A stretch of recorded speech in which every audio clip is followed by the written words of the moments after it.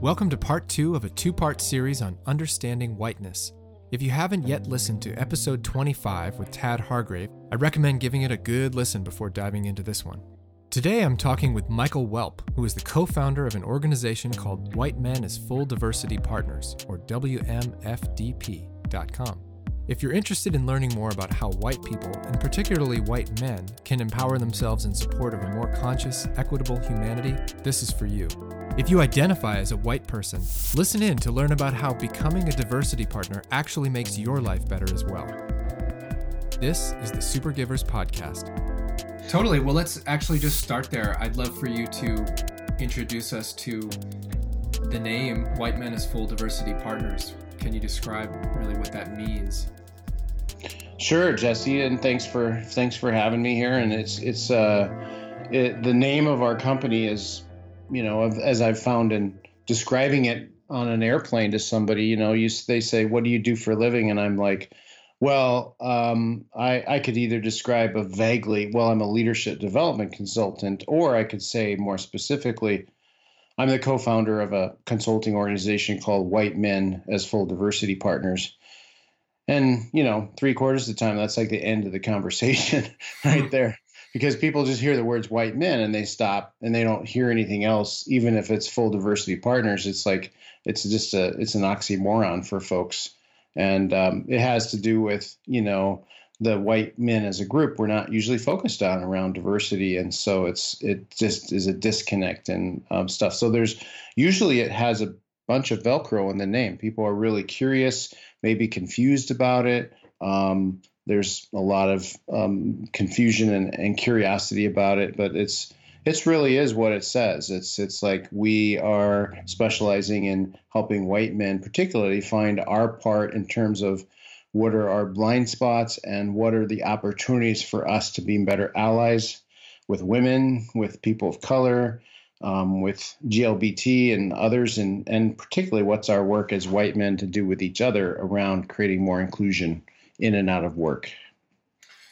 Beautiful. Yeah. And as you predicted, I'd love to just kind of give some depth to how you came as a white, you would identify as a white man yourself.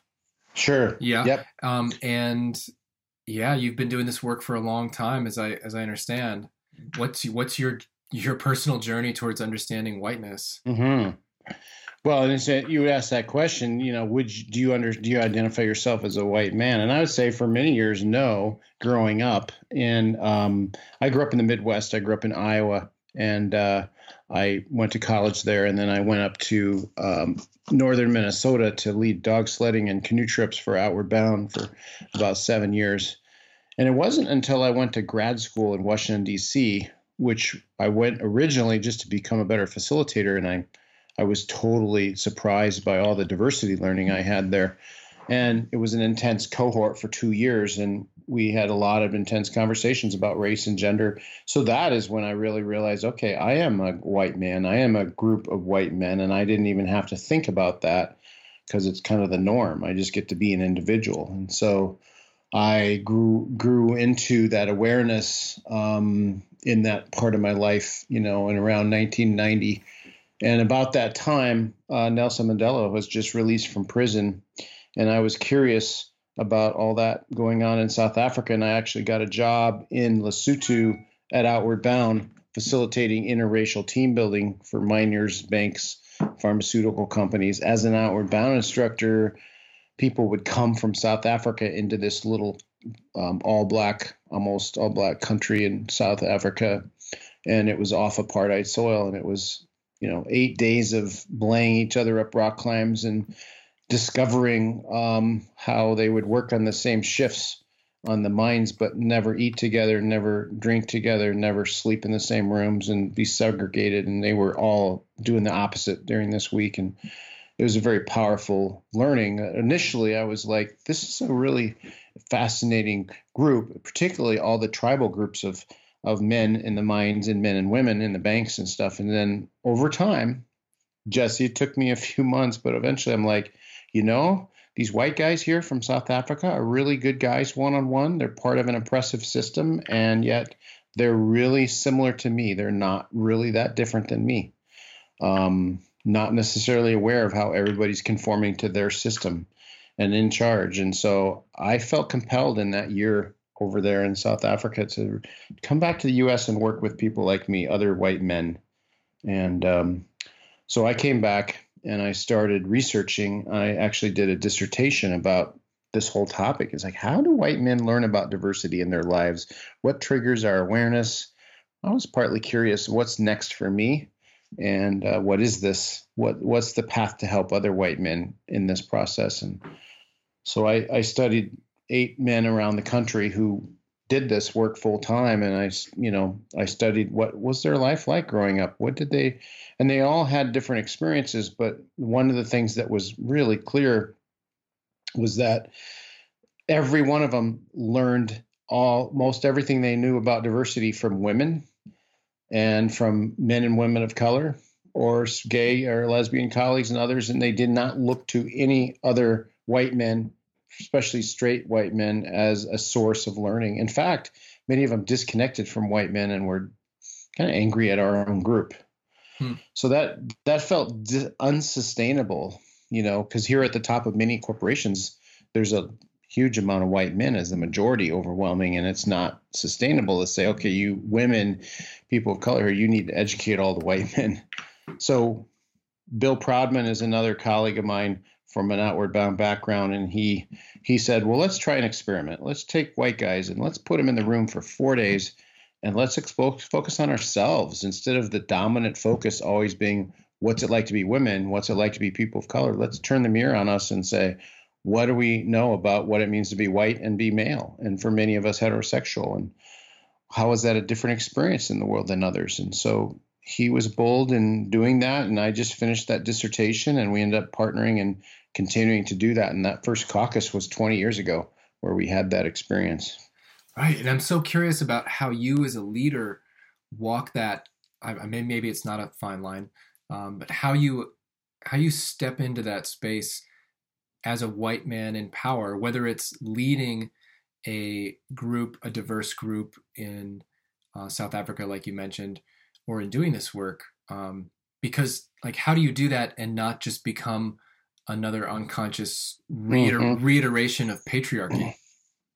Great question. I mean, I think I end up doing some of both, Jesse, because I can't help but have layers of unconscious bias in the world I've been seeped in, where I still act out, whether it's, whether you want to call things white supremacy or unconscious bias. 80% of whites in the U.S. have an unconscious bias against blacks, and 50% of blacks do, in terms of the measured unconscious bias tests, that are the Harvard Negotiation Project implicit bias test. But so I own that I have that stuff in me, even if I've been doing this work for 20 years. And if I waited to be somehow pure and perfectly eliminate all my bias, I would still not have started this work. And so I have to own my humanness. I have to own the white male part of me, which includes continuing to have both insights and blind spots. And I need to have other guys like you and others who are willing to challenge me and each other on those blind spots. And so, hey, you see the interactions with me at work and you see me acting out something that I'm not aware of, I want you to challenge me on that. And by the way, I don't want it to have to be the women that have to challenge me on gender stuff or the folks of color. Well, let's do that for each other. And that's how we can, use our group as white men to create a different way of being. It's interesting. It sounds like you're saying if white men can step into this intentionality with each other, I'm guessing it takes some of the emotional labor off of these other groups that have been carrying it, through eternity, right? Yeah, emotional labor is a good word for it. I think of it as a burden to have to be the educators. And then when a person of color does say, actually, I'm dealing with this and this and this at work, sometimes white men will unconsciously say, well, that's not been my experience, and maybe you just need to try a little harder. And we just invalidate that person's reality or discount it without necessarily even knowing that. And so then they're like, well, I'm not going to share the next 3 examples that I have on the tip of my finger from the last week. So, I think the way I don't know. You probably experience the way men and white men can banter with each other, and we can joke. And there's times when men um, objectify women and talk about women as a way to bond with each other, whether it's in a fraternity or other things. So there are things that men do to bond with each other, and we can just as well be doing things that are inclusive for others as opposed to bonding by being exclusive to others. And so it's bringing the awareness to that and helping challenge ourselves to shift to be better men. I love that. I'm wondering if you can back up to this concept of unconscious bias, which I would love for more of at least people in the U.S. to be aware of, because we get so down a dark limiting spiral when we use terms like racism, which end up to a lot of people sounding like a binary term, right? Like we all carry unconscious bias of some sort, whether it involves race or something else. So I would love for you to break down just some basics for people, especially white men who might be listening, who don't have to, if they don't have to wear the weight of calling themselves a racist, how can they maybe start to look at unconscious bias that they may not be able to see yet? Like, what are some of those examples? How can it be a little more palatable, right? Yeah, the the thing about the word racism is whites you particularly often presume there's an intentionality about it, and usually in the concepts of unconscious bias, there's clearly an unconscious part of your brain operating. There's no intentionality around your bias, Right? and it's partly called unconscious bias because it's hidden. Right. It's inflexible. It's not flexible because it's hidden, and so. I think we do need to kind of get over a little bit of the worry of being tagged a racist. And a lot of us hear that term as it only applies if you're an active racist going out of your way to, exclude people or be mean, just like homophobia and stuff. And there's a whole continuum around racism as well as unconscious bias between passive and active. And Yes. So I actually avoid discussing the terms racism and other, because it turns out to be a heady argument, and a lot of this learning about differences in how we interact with race and gender, we really need to understand it at the heart level. And what's the impact of this? People of color are not trying to argue about our intent. They are trying to get across what's the impact for them to be in systems that have differentiated treatment, where they're having to deal with and navigate people assuming they got their job because of affirmative action, not even knowing where some of them can go and get their haircuts in a small town that's predominantly white, and on and on and on. And, the assumption that if a bunch of people of color are gathered at work, they're not talking about work. And they often hear that, versus a group of white folks are never assumed often to not be talking about work. It's like a lot of little things that are paper cuts that just continue to add up and add up. So we define some aspects of unconscious bias by, some of it is your associations with stuff. And it's like, it's actually some of the studies I just mentioned, that the resume study, where you take a black sounding name and a white sounding name, and you send the same resume to a corporation that has one of the best reputations for diversity in the country.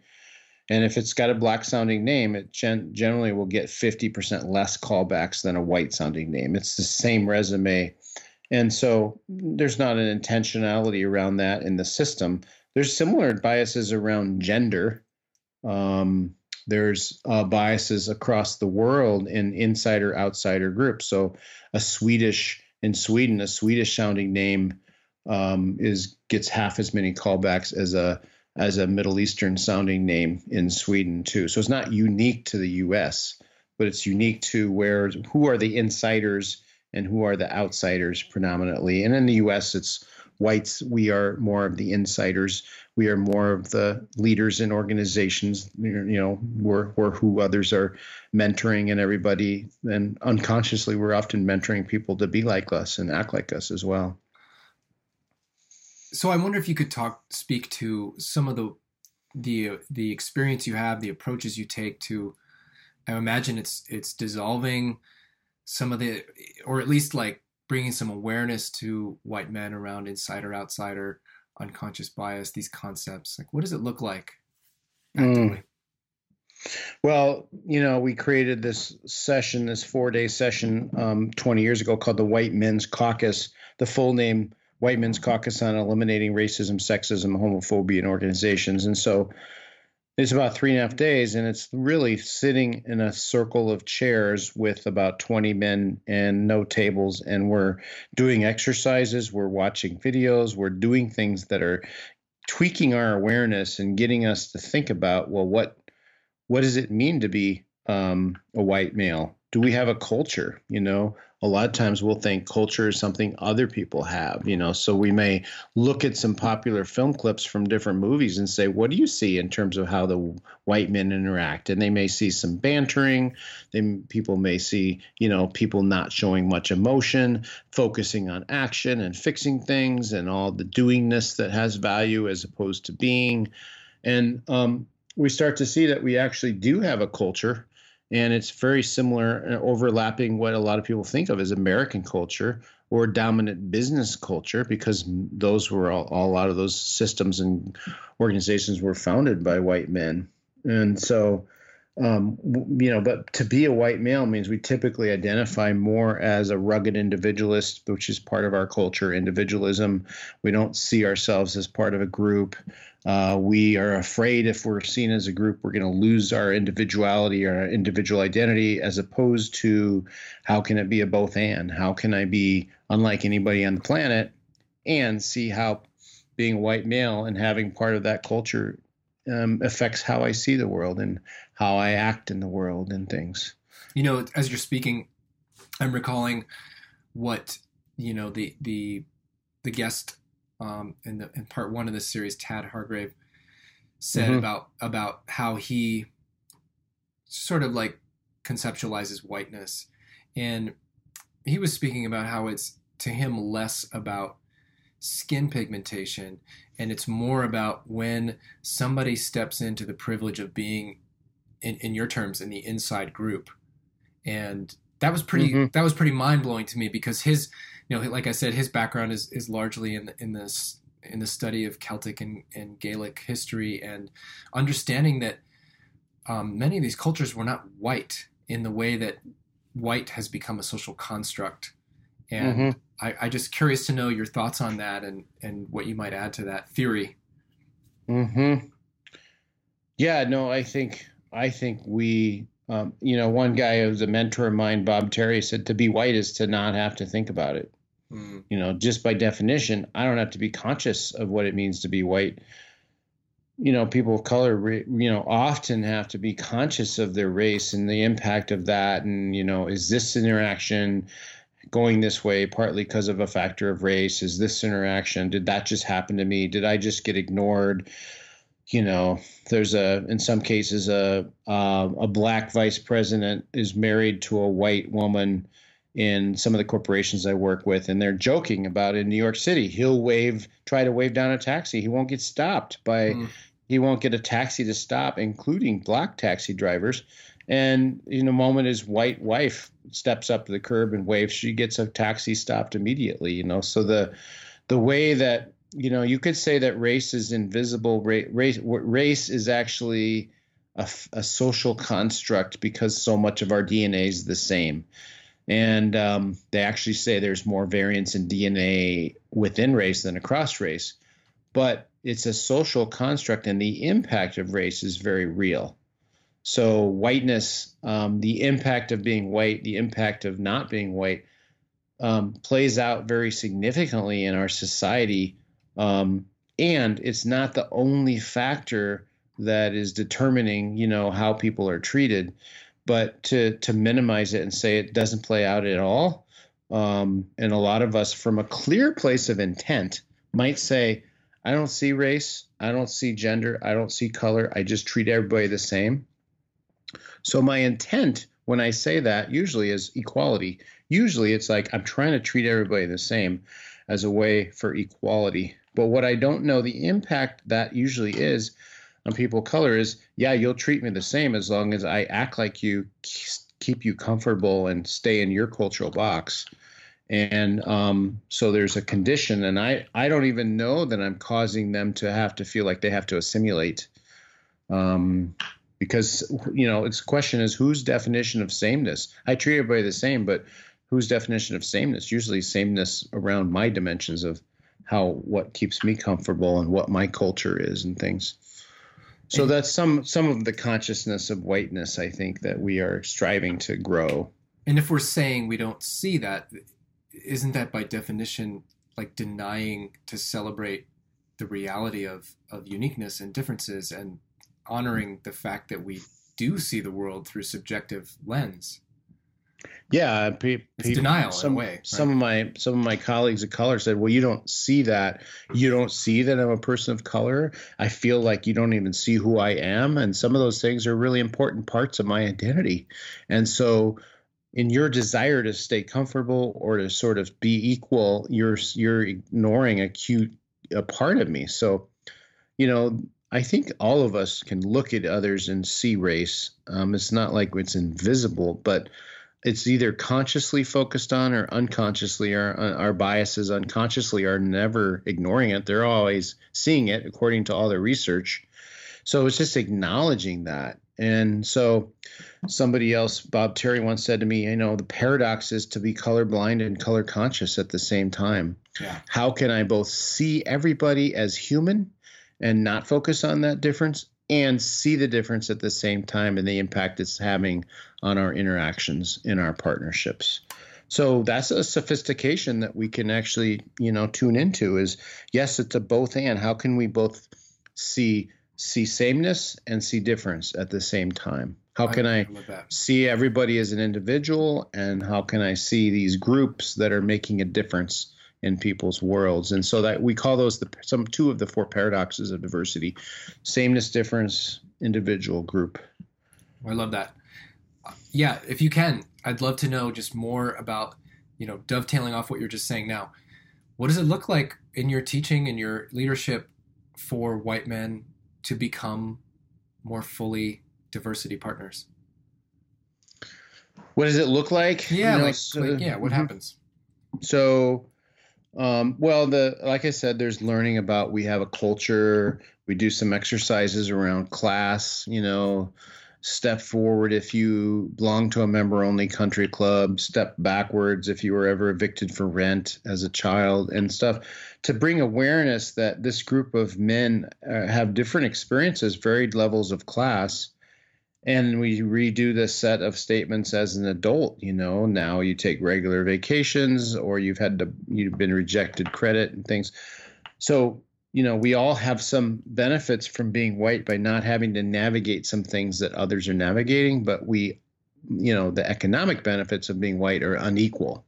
And that's an example of the layers of complexity that we just continue to explore. Is the one thing I think is just how complex this is. It's not just race, it's not just gender. There's class, there's age, there's introversion and extroversion in any organizational system. There's what's the dominant function?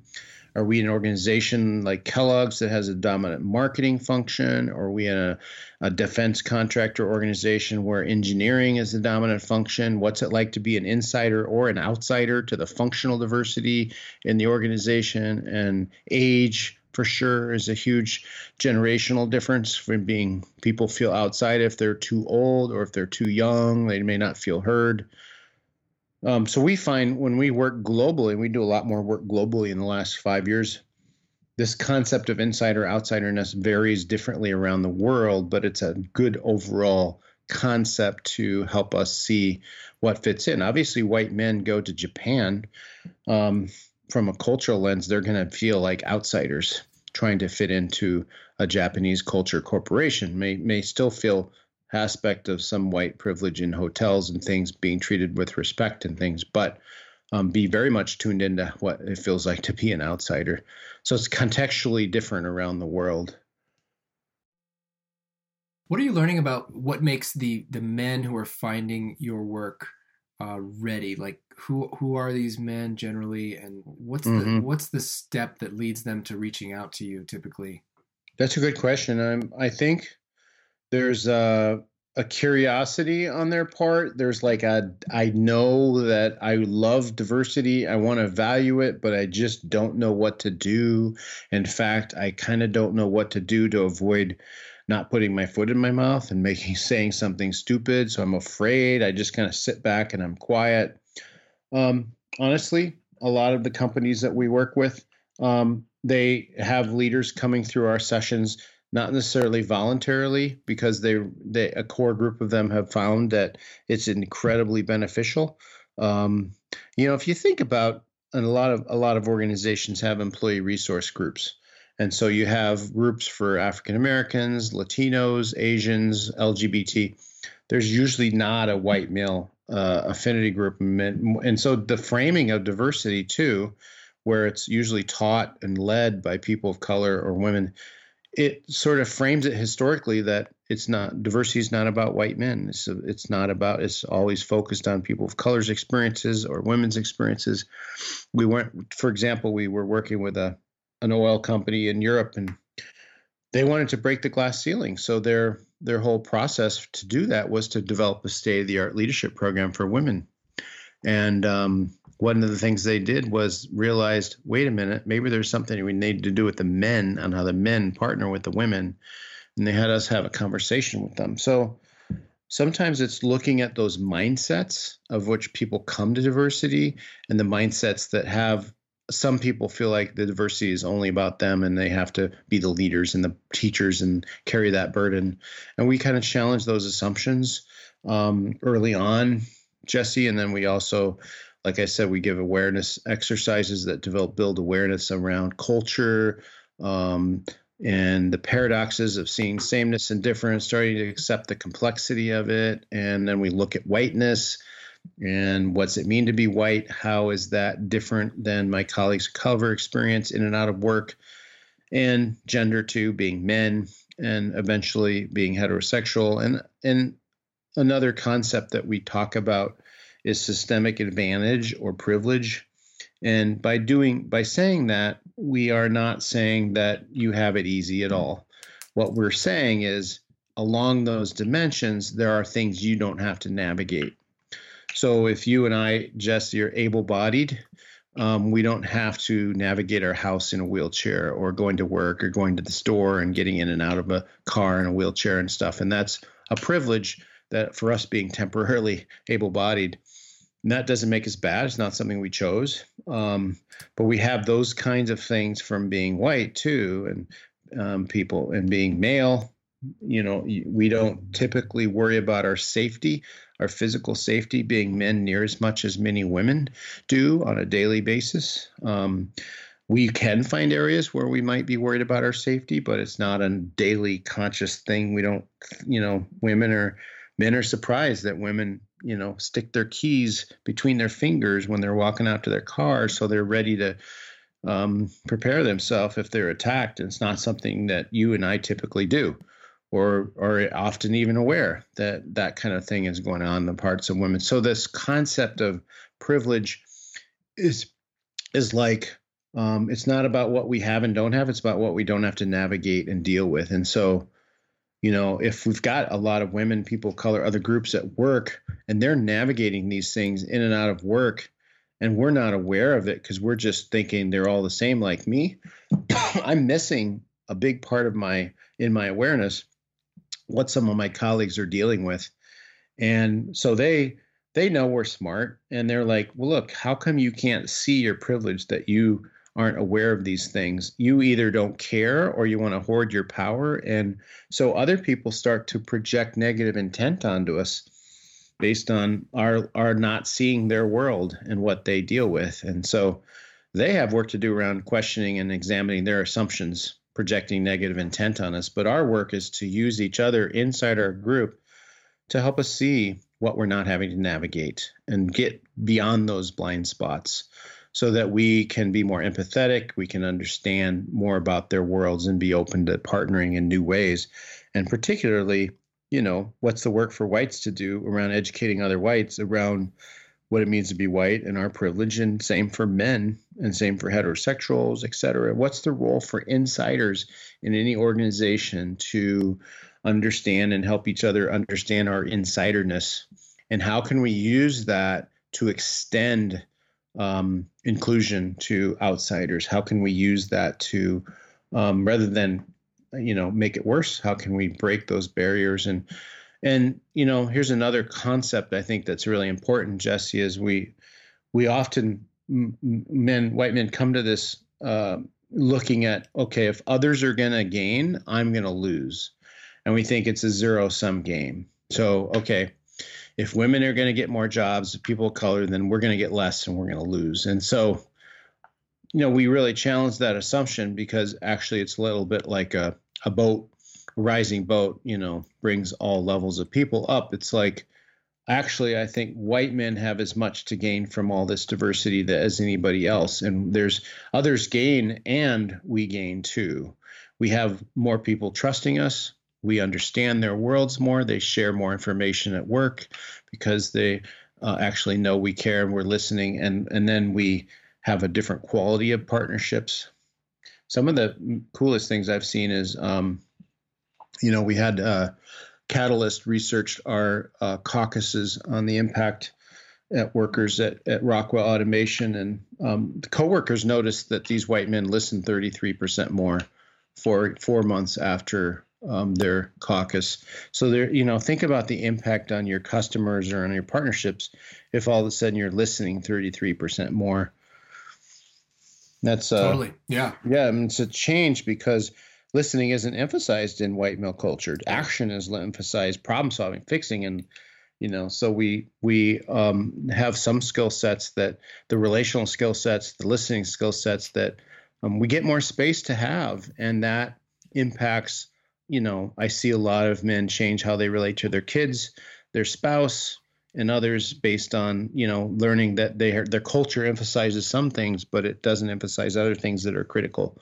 Being in our hearts at the same time as our heads, that's not emphasized. That's like rationality is taught as truth, and emotion is taking away from it. And other cultures don't do that. It's like you can be head and heart. So by studying this diversity, white men actually get freedom to step out of their cultural box, and that helps them be more effective humans, leaders, parents, spouses. In fact, we've had some clients, their spouses have sent thank you notes to the company.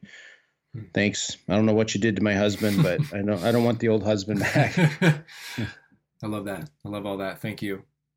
Yeah, and encapsulating a big piece in what you just said, I'm so curious to know how you make sure that an awakening white male doesn't unintentionally become a white savior, and thereby like reinforcing the exact disempowerment that we're trying to get out of.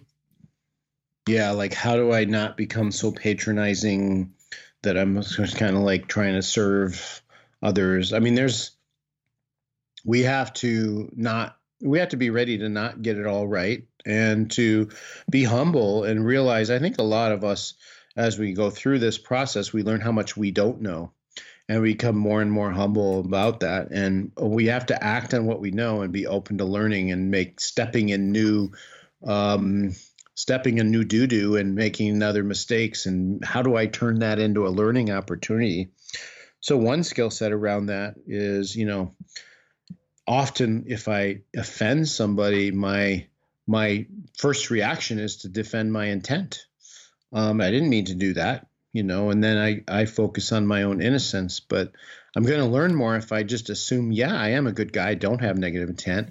But actually, let's focus on, tell me how I just impacted you. And if I can go into learning about how I'm impacting others and separate that out from my intent, then I'm going to be in some very powerful learning conversations. And that's I think some of how we avoid, sometimes we come out of this process feeling like we know just enough to get ourselves in trouble. And how can I use my colleagues, my white male colleagues who I've gone through this learning journey with, to continue to challenge each other and support each other. And if I do an interaction that doesn't go well, I can go back and say, here's what I'm trying to figure out. Can you help me with this? I love that. I was just going to say, I'm also struck by that seems like a really powerful takeaway, just the ability to be conscious and in practice of being curious about my impact rather than immediately focused on my, defending my intent.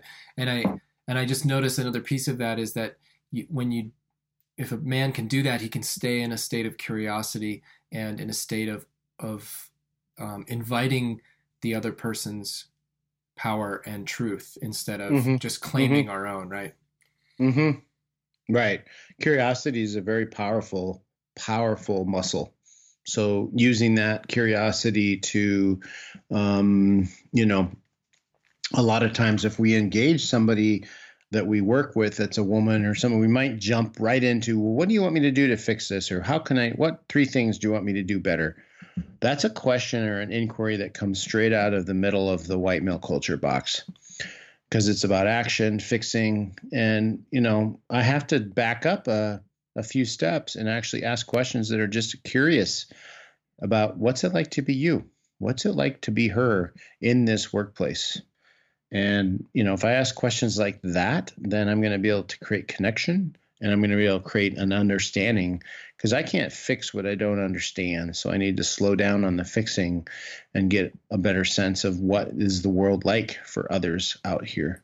And we may discover that they actually don't want us to fix it or need us to fix it. That's right. But just to understand it, right?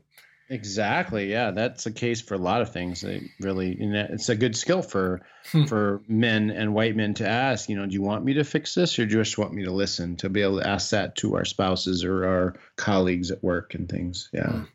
Where do you think we've progressed further in racial consciousness or in sexism consciousness, gender consciousness, that stuff?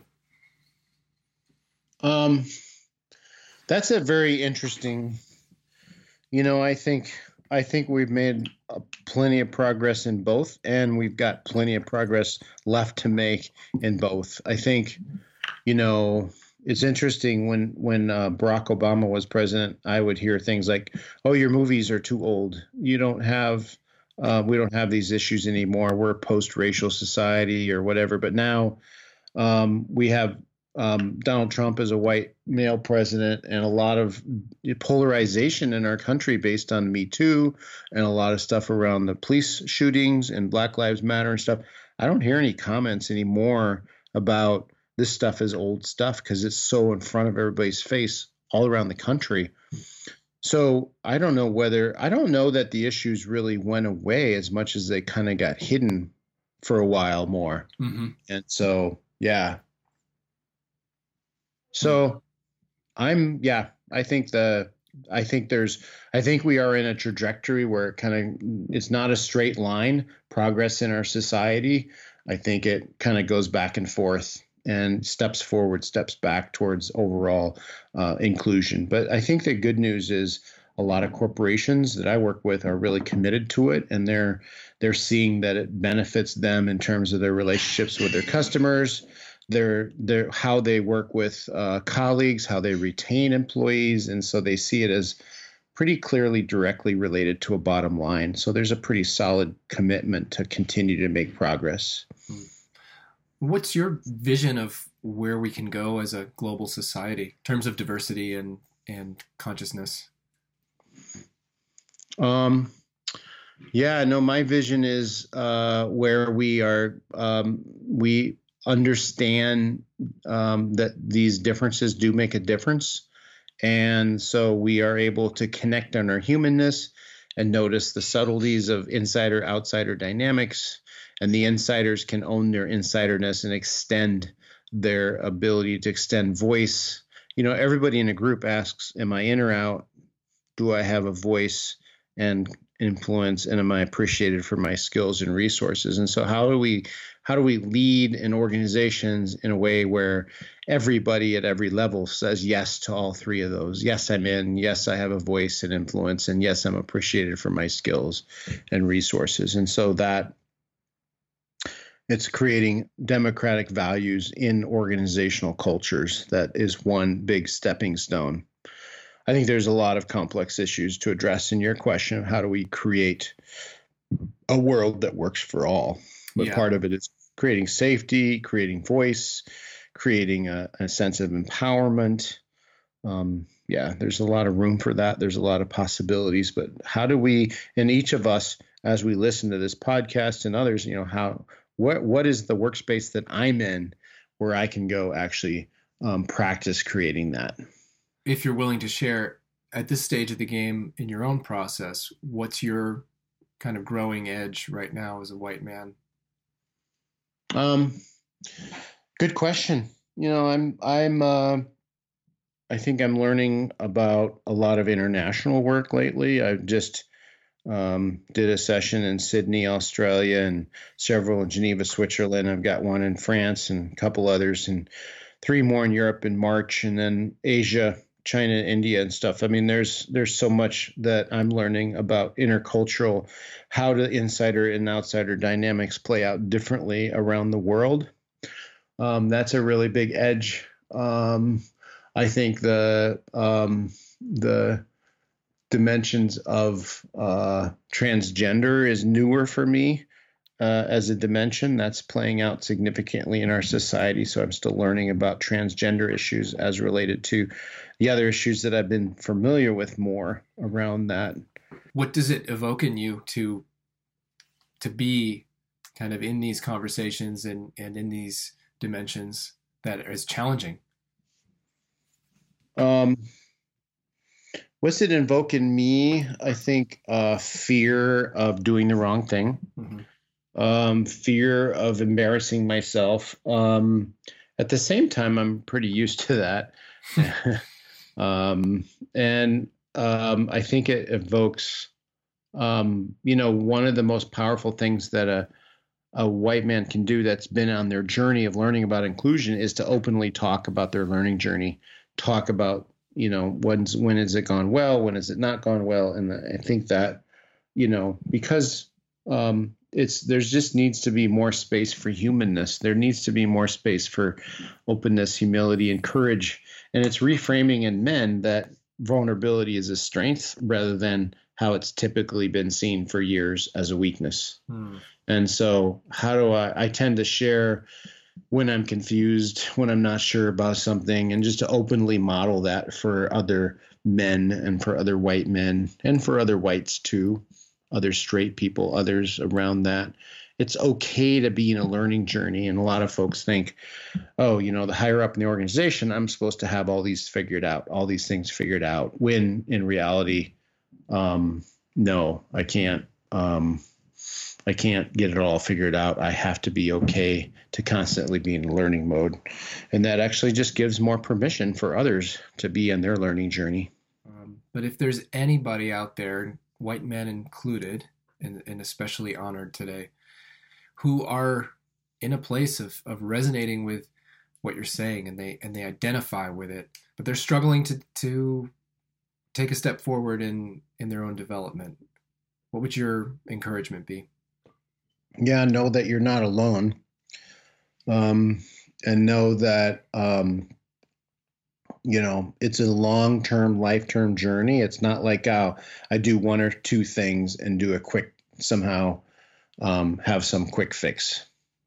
It's not going to happen that way. It's how can I make this kind of an ongoing way of life? I think if they want to watch my TED Talk, that, search for my name, you'll find it. It's like that will give them some languaging around some of these concepts that we've been talking about. And it might be something they can watch with another few colleagues and have discussions about. It's a good tool for a little bit of it's not very many places you can go to sort of explore white maleness in this way, in a way that's positive and opening in terms of becoming better people and leaders and stuff.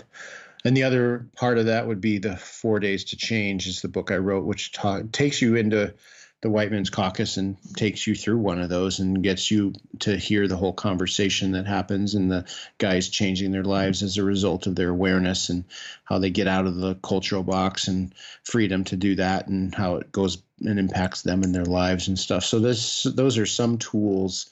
There's a lot of good documentaries and things that are out there these days too, coming on board around race and gender and other issues as well. Yeah. Who are some of the other leaders in the field of, awakening work for white men that you really respect?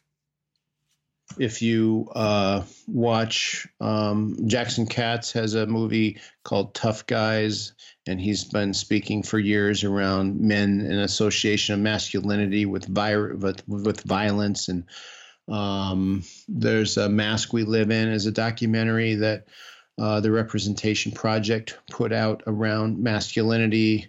Even that Gillette commercial that came out of, in the last month or two was some of those folks were in some of our sessions a few years back, and it's a challenge to look at masculinity and, more about, instead of just saying boys will be boys, how do we use it to, our bonding with each other to create positive relationships with each other and with women. The Representation Project has a video out, just like Gene Kilborn on Killing Us Softly. Those are two films on the objectification of women and the impact of that, particularly as it plays out in advertising and in the culture. Tim Wise's book or film White Like Me is an eye-opening film around race and, again, whiteness and stuff.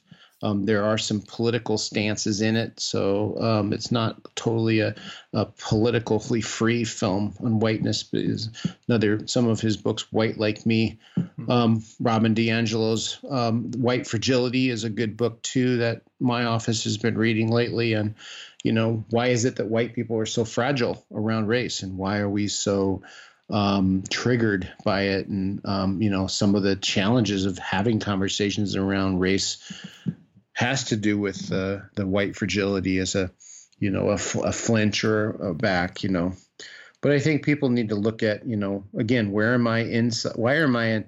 We typically relate in our lives to where are we outsiders? Well, really, where are we insiders too? For instance, white women will typically I see all the male privilege that men have because I don't. It's very clear to me. But when you ask them about white privilege, often they don't necessarily see that in themselves because it's invisible, just like it is to white men. And so for heterosexual privilege too, for some of us. So we have to understand our insiderness, we're often, by definition of being insider, you don't have to tune into it. You don't have to think about it. Right. So being in that sort of self-reflection mode is a powerful thing. Totally. Awesome. Thank you for all that. Is there anything that we didn't get to that you'd like to speak on? Yeah, I mean, I think for me, as I alluded to in the men, and we do a lot of workshops for mixed race, mixed gender groups and things, but there's a lot of conversations that people can have that people don't realize they can have around some of these issues. And they're really about, again, slowing down and saying, what's it like to be you here? Can I look at this through a lens of how is their world different than mine at work, even if I work daily with them right next to them? And I already know there's a lot of commonalities, and we typically connect with strangers when we focus on commonalities to connect. And if I only look through a lens of sameness, I don't see the differences in the things that they might be dealing with. And so see how this journey actually benefits everybody, and have that mindset is another one that's helpful. 4 Days to Change talks about 12 mindset shifts that happen. For instance, a strength overused is a weakness. It's not that the white male culture is bad as a trait. A lot of our traits in white male culture are the roots of success. The rugged individualism, the action over reflection, the rationality over motion, and time is linear. Let's create the future. Just a lot of things. If you dream it, you can do it. And anything that you overuse can become a weakness. So thinking about a culture as strong and where do we overuse it is different than somebody saying a culture is bad. No culture is bad, but it can be overused. And so that's one mindset to think about. And there's no right way to see things. I'd like to say to most of us, our view of the world isn't wrong. More likely it's incomplete. So what am I not seeing that others are seeing? And I need others to have differing perspectives from me so I get a broader picture. So that's another mindset shift, is, how can I look at the world through multiple perspectives instead of one way? I love that. So those are kinds of things. Yeah. Well, you mentioned a couple times your book, 4 Days to Change. Is that right? 4 Days to Change. And your TED Talk. Are there ways that people can support your work with White Men as Full Diversity Partners, which is, for folks listening, you will be able to look at this in the link as well. It's wmfdp.com. Yeah, how can people connect and support that work? Yeah, I mean, we do have open enrollment learning labs for white men, for mixed race and gender groups. We talk about building 8 critical leadership skills around these topic areas, which is courage, listening for connection as opposed to listening to debate or fix, and having difficult conversations, and how to sit with ambiguity as opposed to trying to get rid of it and then end up oversimplifying things. Those are skills. See this as a leadership growth area. We actually see ourselves as a leadership development consulting firm, and we use diversity as a messy topic to grow those leadership skills. And so, you can go to our website and look at the different programs. There are a lot of things we do are internal to companies all over the world now. My colleague just came back from India doing a section in China before that. And, these concepts relate differently around the world, but it's some of the same kind of dynamics around insiders and outsiders. So there's some links on our website to other videos and other kinds of studies and things like that too. Beautiful. Michael Welp, co-founder of WMFDP. Did I get it right? You got it. That's right. I got it. Yeah, most people it takes longer than that. Oh, that might have been lucky. Co-founder of White Men as Full Diversity Partners. Thank you so much for being on the show and sharing about your experience and sharing from a position of really conscientious intentionality. And of course, I appreciate it. I'm really interested in following the work you're doing in the world. Thank you. Well, it's great to get to chat with you, Jesse. Thanks for the opportunity. To find out more about Michael's work, go to wmfdp.com. My question for you is this: how has this interview changed your idea of what whiteness is and can be? And where in your community can whiteness be an asset for others? This has been the Supergivers podcast, and I'm your host and producer, Jesse Johnson. To hear past episodes, you'll find the show on iTunes, SoundCloud, or Stitcher. If you're inspired enough to write a brief review on one of these platforms, please do. They help. You can learn more about me and my equine-based leadership work at supergivers.com. Thanks for listening.